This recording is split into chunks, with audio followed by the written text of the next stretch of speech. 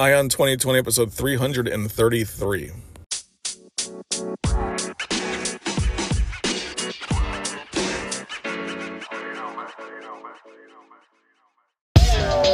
When somebody's the president of the United States, the authority is total. The authority is total. The authority is total. But we have to pass the bill so that you can find out what is in it. Find out what is in it. In an empire lies, the truth is treason. The truth is treason. We must guard against the acquisition of unwarranted influence, whether sought or unsought, by the military-industrial complex. By the military-industrial complex.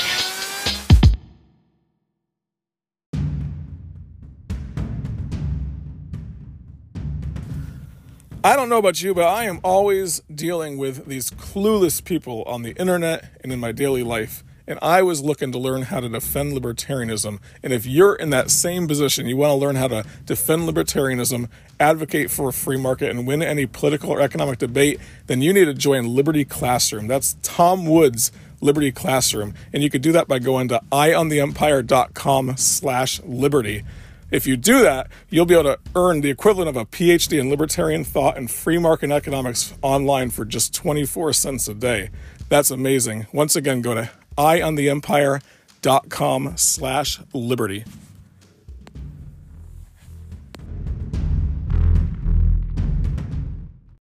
What's up, everybody? Ray Eaton here, your host of Ion 2020. Appreciate you joining me for another week looking at the 2020 election, 2020 news, things that are going on in this crazy world that we are living in. I appreciate those that continue to join me every single Monday and Thursday. Just got back from a really cool event that Tom Woods threw. And if you guys have not listened to the Tom Woods show, you definitely should. I know your time is limited, of course, and especially your listening time.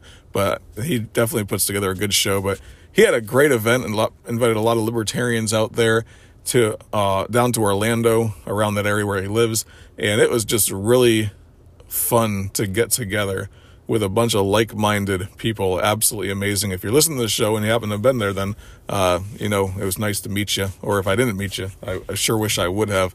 But yeah, it was really cool. Just talking with a lot of people who really understand libertarianism, libertarian ideals, and just a lot of the conversation was about game planning to bring more people over to the libertarian movement as well. That's a lot of the conversations of where they went. But it was more than that too, like just getting to know other people and hearing their stories of how they kind of became a libertarian. I think that's really interesting as well.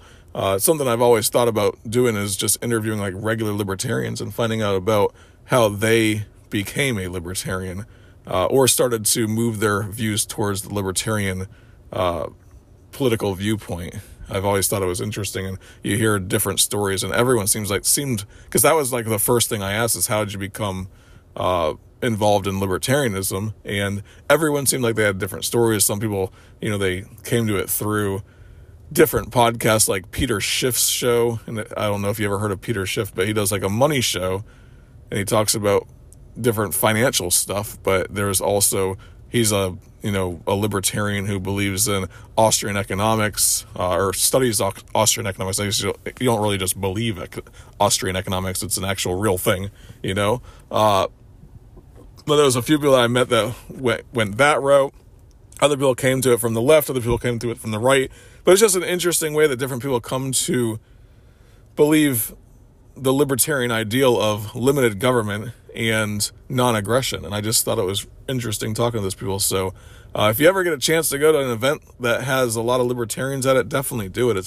To me, it was really inspiring. It was really fun to get to know different people as well. And we have a movement going. I mean, I said this to somebody last night when I was there. I said,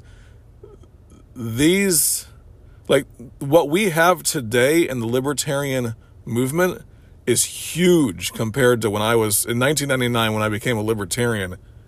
You couldn't find any information on libertarianism. It was a few and far between. Online, the internet was not necessarily new. It had been, around for 6-7 years, or 5-6 years or so, nationwide. and you could find the information if you really looked hard enough. But if you typed in libertarianism into any of the search engines back then, it came up with Ayn Rand, and that's about it.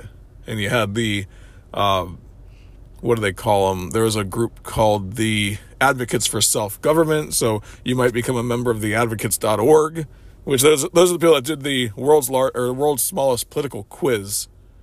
But that's about all you had back then. And you get a lot of new libertarians, because most of the people that I meet in the libertarian movement, and especially last night, there was a lot of relatively newer libertarians, people that have been libertarians since 2007, 2008. That's an old school, or that's an OG libertarian by now, though. But there's a lot of people that were, a couple of years in the movement, 5 or 6 years in the movement. One guy I met was a year in the movement and just started understanding the principles of liberty. And you're at a Tom Woods event, which is a pretty hardcore, not a hardcore libertarian, guy or anything like that. But, he has appeal to the masses because he's just the most intelligent person, in the movement, in my opinion.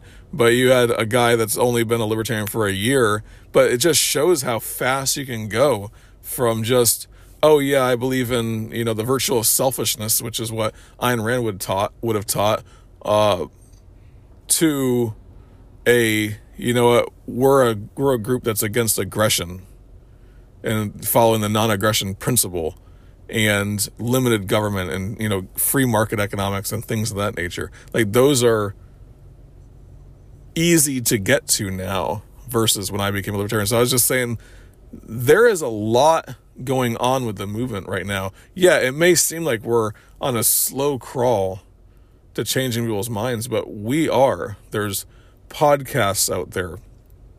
There's plenty on the internet. There's YouTube that you can find tons and tons of videos on. I didn't know this before, but the gentleman was there last night from Freedom Fest, and him and his wife put on Freedom Fest every year in Las Vegas, and I knew about that. But I did not know that his wife also puts on I can't remember what it was called, but it's a movie. It's a libertarian movie screening thing. I can't remember what they call them, but anyway, it's an event where people will bring their documentaries and their movies that are libertarian leaning. They'll bring it to that event for people to see it and watch and stuff like that. And to me, we didn't have that back then. She said she started this thing 5 years ago. We have a lot of ability in this movement to get our message out there. And one person I met there was Eric July. He's the person that, he's a rapper and he has a heavy metal band as well. And I was talking with him a little bit, but one of the things that he said is that it really comes down to slowly changing the culture. And that's something I've talked about on this show before as well. And the idea is he is reaching people through his music. There's another guy that I met there that was reaching people through video gaming. There's other people that are reaching people through libertarian podcasts. My goal was to reach people that are looking into the election. And we're slowly changing that culture. And eventually, we will start to build up a stronger movement that grows exponentially. But we're in the early phases of just the communications revolution that we have to be able to do this. And it's just inspiring last night to go there and just spend a lot of time with these people. So anyway, if you ever get a chance, go and mingle with other libertarians. You might think they're crazy, whatever. But when you really get to talking to people, it really is just interesting, stimulating conversation that you can have with other like-minded people, because it really eventually gets down to the heart of the matter, which is we all want to spread liberty to spread the message of liberty. We all have the same ideal of doing that. It's just, how do we get there? And the arguments that you see on Facebook and on different social media sites, where libertarians are calling out other libertarians, my feeling is most people in their heart of hearts don't like the argumentation all this argument that's going on. Most people don't like that. And especially within this movement. And my biggest thing I've always said is, if you want to call yourself a libertarian, I'm not going to say no, that you're not. You do you. You be the best libertarian you can be. But I mean, life is not all about being a libertarian either. It's about, sports and video games and doing whatever you enjoy doing, going to the beach, spending time with family. Like, I am not consumed 100% of my time with politics and libertarian messaging and all that crap either. And most people seem to get that when I was there also, People had their hobbies and stuff. People had their different vices that they, do as outlets. We just happen to want to get together because we all are inspired by Tom Woods' message.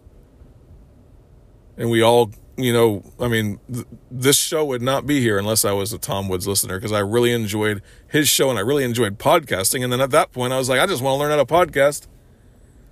Maybe I'll become a better speaker. Maybe I'll become a better communicator of the message. And then ultimately, maybe I'll, be able to inspire others to do the same thing.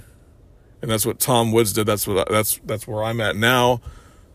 And, if people wanted to start their own podcast or start doing their own messaging, that would be great as well. But anyway, let me get off that subject. That was just really, really fun. Really fun to meet up with these people. But moving on, last week, I mentioned it briefly on the show on Thursday, but some information came out about Hunter Biden and Joe Biden with some emails.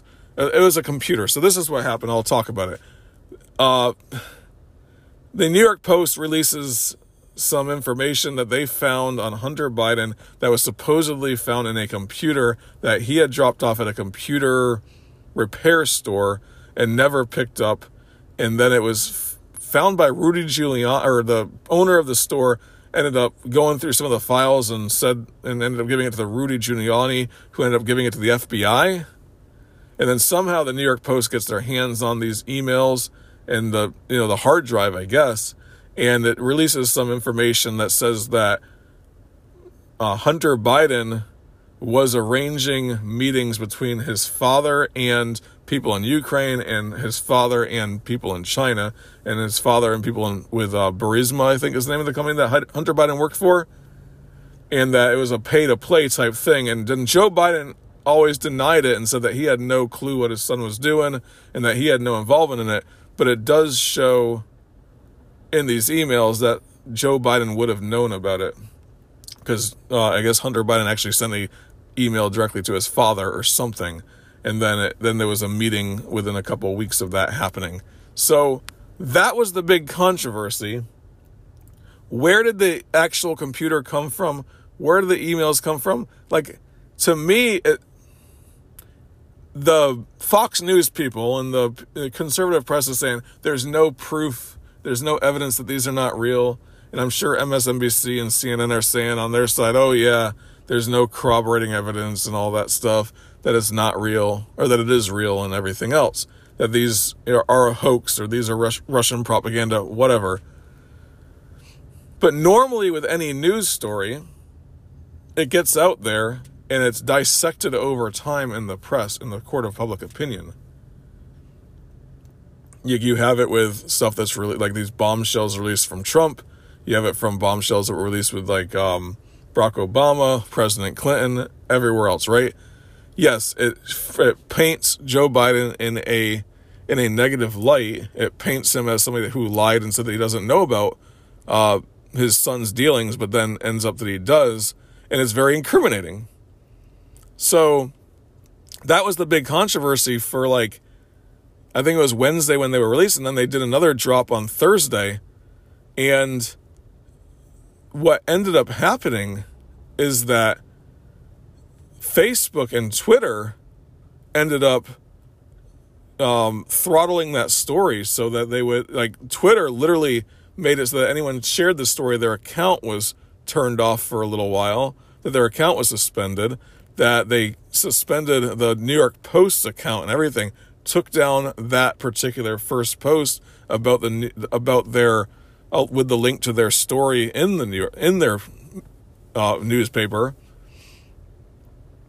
And then that became the big news. It sort of overshadowed things. Now, this news is going to be very controversial. It happens all the time. And that's okay. You want controversial news out there. But it doesn't help your guy if you're Joe Biden. If you're a Joe Biden supporter, it doesn't help your guy.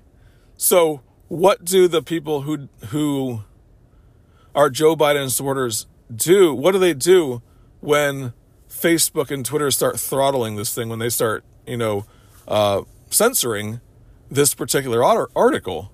They start defending Facebook and Twitter, saying, oh, well, if it's fake news, they should be able to do it. And other people say, oh, well, it's Facebook and Twitter, they're private companies, they could do what they want to, and so forth. That's what they end up doing. And we've talked about internet censorship before on this show, and these companies doing that. And that is the biggest news. That is the most dangerous thing that they're doing with this story, is that they, 2 or 3 weeks before an election, are going to make it so the story does not get out as easily. But by doing that, they got the story out, plus some, and made themselves look bad. Like, I said this the other day about Facebook and Twitter. They went down a stupid road. And I said this to somebody else. I didn't say it on the show. But they went down a dumb road when they decided to become the arbiter of truth and started doing the fact-checking, started trying to throttle or turn off different news stories. When they decided to start doing that, they went down a dangerous road, because it starts with Alex Jones. It starts with white nationalists and white supremacists and those groups. And then it goes to Alex Jones and people that are conspiracy theorists. And then it goes to the next level, and then the next level. And I said to some people that I'm friends with, I said, if you think that they're not going to do it to your guy next, history is completely on the side of them doing it to your guy next. Because when somebody has power over the flow of information, that is a lot of power to have. It used to be that the newspapers had control over the flow of information, and most new information came from there. But now we have different sorts of media and so forth. But I mean, in the 1930s, 1940s, how do you think the Nazis rise to power? Because they have control over the flow of information. You start by talking negatively about one group, and then you start, censoring one group and censoring another group and so forth, until the only thing that's right to say is what the government allows you to say. Well, Facebook and Twitter are not the government by any means. But if they become the arbiters of truth, if they become the ones that get to determine and control the flow of information in the public, that's a bad road to go down. That is something that we need to stand up against. So, how do we do that, though? That was the biggest question, because they should not be able to get away with that. I personally feel like, because this is, if I was like the Facebook executive, I've thought about this a little bit. If you are Facebook or Twitter, you should give the person, the individual, more power to censor their own stuff if they want to, but not to censor it for them. For example, I'm a liberal or I'm a conservative or whatever, and I look at specific news stories and so forth, and then I have people posting different things or sharing different things or whatever, and I don't want to see stuff like that. You should just give me the power to turn it off. Yes, it creates more of a bubble for myself. Maybe that's not a good thing, but really we're in a situation where, some group of people in a room get to determine what we see. And then those people hired by Facebook or Twitter get to determine what we see.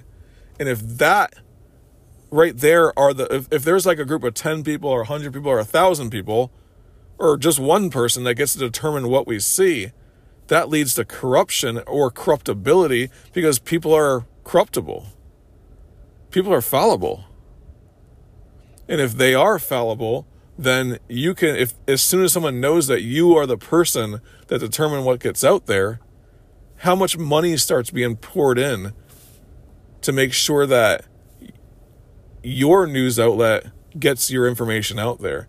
Your propaganda machine gets your information out there. So then you start paying these people off, you start giving them favors. That's a lot of power that 1 or 1,000 or couple hundred people or whatever that work for Facebook or Twitter have. And then they might go into it with the best of intentions. I'm going to find the best news, the most truthful stuff. That's what they might do. But then over time, it becomes a way, because power corrupts. Power leads people to do things that they otherwise might not do, especially when there's so many people influencing them towards that direction. Because people can be easily swayed, people can be manipulated. Oh yeah, well, you know what? Donald Trump's a bad guy, so we do need to cancel this particular article because we can't have him get reelected. Or Joe Biden's a bad guy. And on the other side, I mean, it's the same thing. Because I'll tell you what, just as many Republicans as hate the Democrats hate the Republicans too. So it's going to, whoever can control the information is going to. So Donald Trump, if you're someone that supports Donald Trump and you are sitting there trying to get your information out there, you're going to do what you can to do it. So these people have a lot of power. So I would say they just, in my mind, they went down the wrong road of allowing other people to be the censor or the censorer of the information, but rather let the individual have more tools at their disposal to censor the information themselves. So if I don't want to see it, I don't see it, because I've already determined what I'm willing to see. If I don't want to see any news at all, give me the option to do that. I only want to see sports then, And I'm a really big Gators fan, so let me go ahead and see more stuff about the Florida Gators or something. But I really like SEC football, so let me see more about that. Like, those are things that they can give you the tools to use as an individual, rather than having a group of corruptible people. Because with Twitter, it turned out that the guy that made the decision to stop the distribution of that particular Washington or the New York Post article was like a campaign manager for Barack Obama or something. And a Democrat loyalist, So sure as hell, he's going to make a decision to throttle that thing 3 weeks before an election. It's interesting, right? So what I was thinking about is how on earth do we change this, right? How do we change this? How are we going to hold Facebook and Twitter accountable? And like the solutions that you're hearing right now are, we need to treat them like a public utility where they have to follow rules and we need to regulate them and all that. We're libertarians, guys. We don't want more regulation on these companies, because all those regulations do is solidify their power, their monopoly that they already have. So if we regulate Facebook and Twitter so they can't, censor information based upon the Republicans and the Democrats, well, then who ends up getting censored is the libertarians or the third parties or the alternative ideas. Okay, so we say they regulate it so they can't do that either. And it's like, but when you start with a regulation, that leads to more corruptibility as well. But it also leads to higher barriers of entry for a competitor to get into the market, because they have to overcome these hurdles as well. So it solidifies Facebook and Twitter's place in the, it eliminates competition for them down the road. And we don't want that. We always say, as libertarians, less government's better, right? So how do we as a group of people overcome that? And I was thinking about it, and I would love to see if you guys have any ideas also, and I'd love to start something that gets the ball rolling. So if you'd like to, just IM me if you can and say you're on board with it. But the idea that I'm thinking of, and it's not a new idea, it's just, we love freedom of speech. We love, freedom of the press. We love the First Amendment and all that. And I'm not saying that we need to force these companies to follow the First Amendment by law, but They are throttling free speech. They are controlling speech in these companies.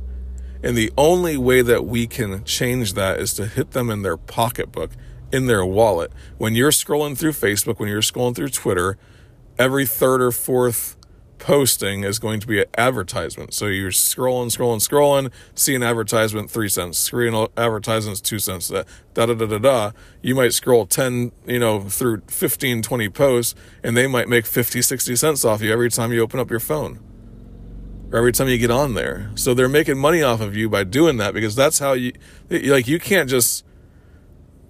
that's how they make money off of you. So I was thinking, if there was a way to get a huge movement, if you could get like Joe Rogan on board, if you could get some of these larger podcasters on board and stuff to talk about this idea and say, let's pick an arbitrary date, let's say January 1st or January 3rd or whatever, and say that's going to be a day that because everyone's going to delete the apps from their phone.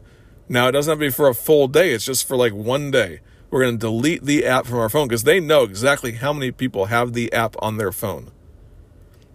And if you had 10 million people delete the app from their phone that day for one day, full 24 hours, they would take notice, because that's going to be lost revenue for them for one day.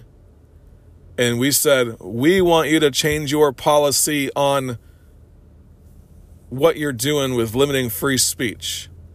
And if you had 5, 10, 20 million people that were willing to erase the apps from your phone for a day, boom, we have some kind of say and some kind of power. And if we build that network through, we can sort of democratically, in some ways, change the policy. It's kind of like if you're pissed at Walmart, you don't go shop at Walmart or whatever. Well, we all shop at Facebook, but if we get a coordinated effort going to erase it, then they will listen. They will listen. So like I said, IM me if you want to. I'd like to kind of brainstorm the idea out there. I think it would be a really good way to do it without freaking politicians, So anyway, let me know what you think. And if you go to I Am the Empire on Facebook, you can go ahead and IM me through that. And I'm willing to listen, but I'm going to start this ball rolling. I'm pretty sure I'm just going to, start thinking about it and start talking with other people about it and see what we can come up with. And then, try to start getting some people on board with it as well. So anyway, let me move on to the last subject I want to talk about. The dueling town halls between Donald Trump and Vice President Biden. Those were on, I believe it was Wednesday of last week. And they each had their own. ABC had Joe Biden on, NBC had Donald Trump on. Everyone was enraged that Donald Trump was even getting on NBC at the same time as Joe Biden. People were pissed. But they really went after Donald Trump, like, hard. The person that was doing the town hall, like, she was argumentative with Donald Trump. She was throwing her opinion with Donald Trump, all this stuff, right? And then Joe Biden, it was like a walk in the park.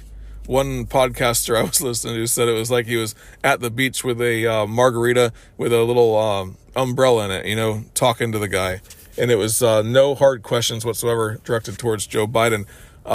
Anyway, the point that I wanted to make in talking about this, because you've already heard all the commentary, I'm sure, on it already, Biden ended up getting about 15 million viewers on average for that hour that he was on. And Trump got 13 million viewers for the hour. So they're saying Joe Biden won because he got more viewers. And I was thinking about that. I'm like, Joe Biden is boring as can be, but he's also one that's going to make gaffes and stuff like that. Donald Trump, you kind of know what he's going to say. I would beg to say it, guys, that the reason why Joe Biden, his was watched more is because, let's say the Democrats all watched him, of course. But then you also had a lot of Republicans, I'm sure, watching just to see if he makes any gaffes, because that's like the biggest thing about watching these debates is to know if Joe Biden's going to have any gaffes or whatever. And that's it. So I would say that's why that would be the case, that he got more. But there is another debate this week as well. If they end up having it, I'm pretty sure they will. I think it is on. So there will be another debate this week between Donald Trump and Joe Biden. Donald Trump better do better than the last debate because it really screwed him. And I think he's starting to see better numbers in the polls now simply because of this whole scandal with Hunter Biden. And that's like something that just might have revived Donald Trump's campaign. So now, in order for him to catch any more ground, he's going to have to be coherent in his conversations with Joe Biden and not come off so argumentative and come off as a more of a leader and so forth. I don't know that that's going to happen, though. Joe Biden, on the other hand, he has to come off sounding coherent. He has to make fewer gaffes. He has to be able to defend his positions. And he has to come out with a statement about packing the Supreme Court, because that is hurting him as well. And if he does that, then I think he's going to win the election, and in my opinion, based upon that. But the last week or so has been hard for Joe Biden, and also he is avoiding the question on the Supreme Court, so I think that's hurting him a little bit. Even the Orlando Sentinel, I was down in Orlando, so I read some of the Orlando Sentinel. They had an article that said that Joe Biden avoiding that question is bad for him. And he will realize it. His people that are around him will realize it. And he's going to have to come out with a statement that says, yes, I will pack the Supreme Court, because clearly he's going to. Clearly he's going to. There's no doubt about it. And most people don't think that's right.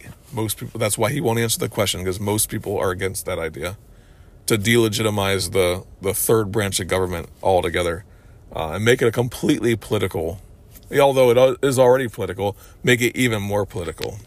So that's interesting. But anyway, guys, I appreciate you joining me. I appreciate those that continue to share the show with your friends. Listenership goes up every single week, and it's awesome to see that. So you must be sharing the show with your friends. You must be giving 5-star ratings and reviews, because people are finding the show. They're liking the show, I guess, and that's great. If you want to check me out, IamTheEmpire.com. You could also go onto Facebook and on Twitter and follow I Am the Empire. If you want to go ahead and IM, maybe you can as well through the Facebook page. But yeah, thanks for sharing the show with your friends. And come on back on Thursday so you can have clear vision for 2020.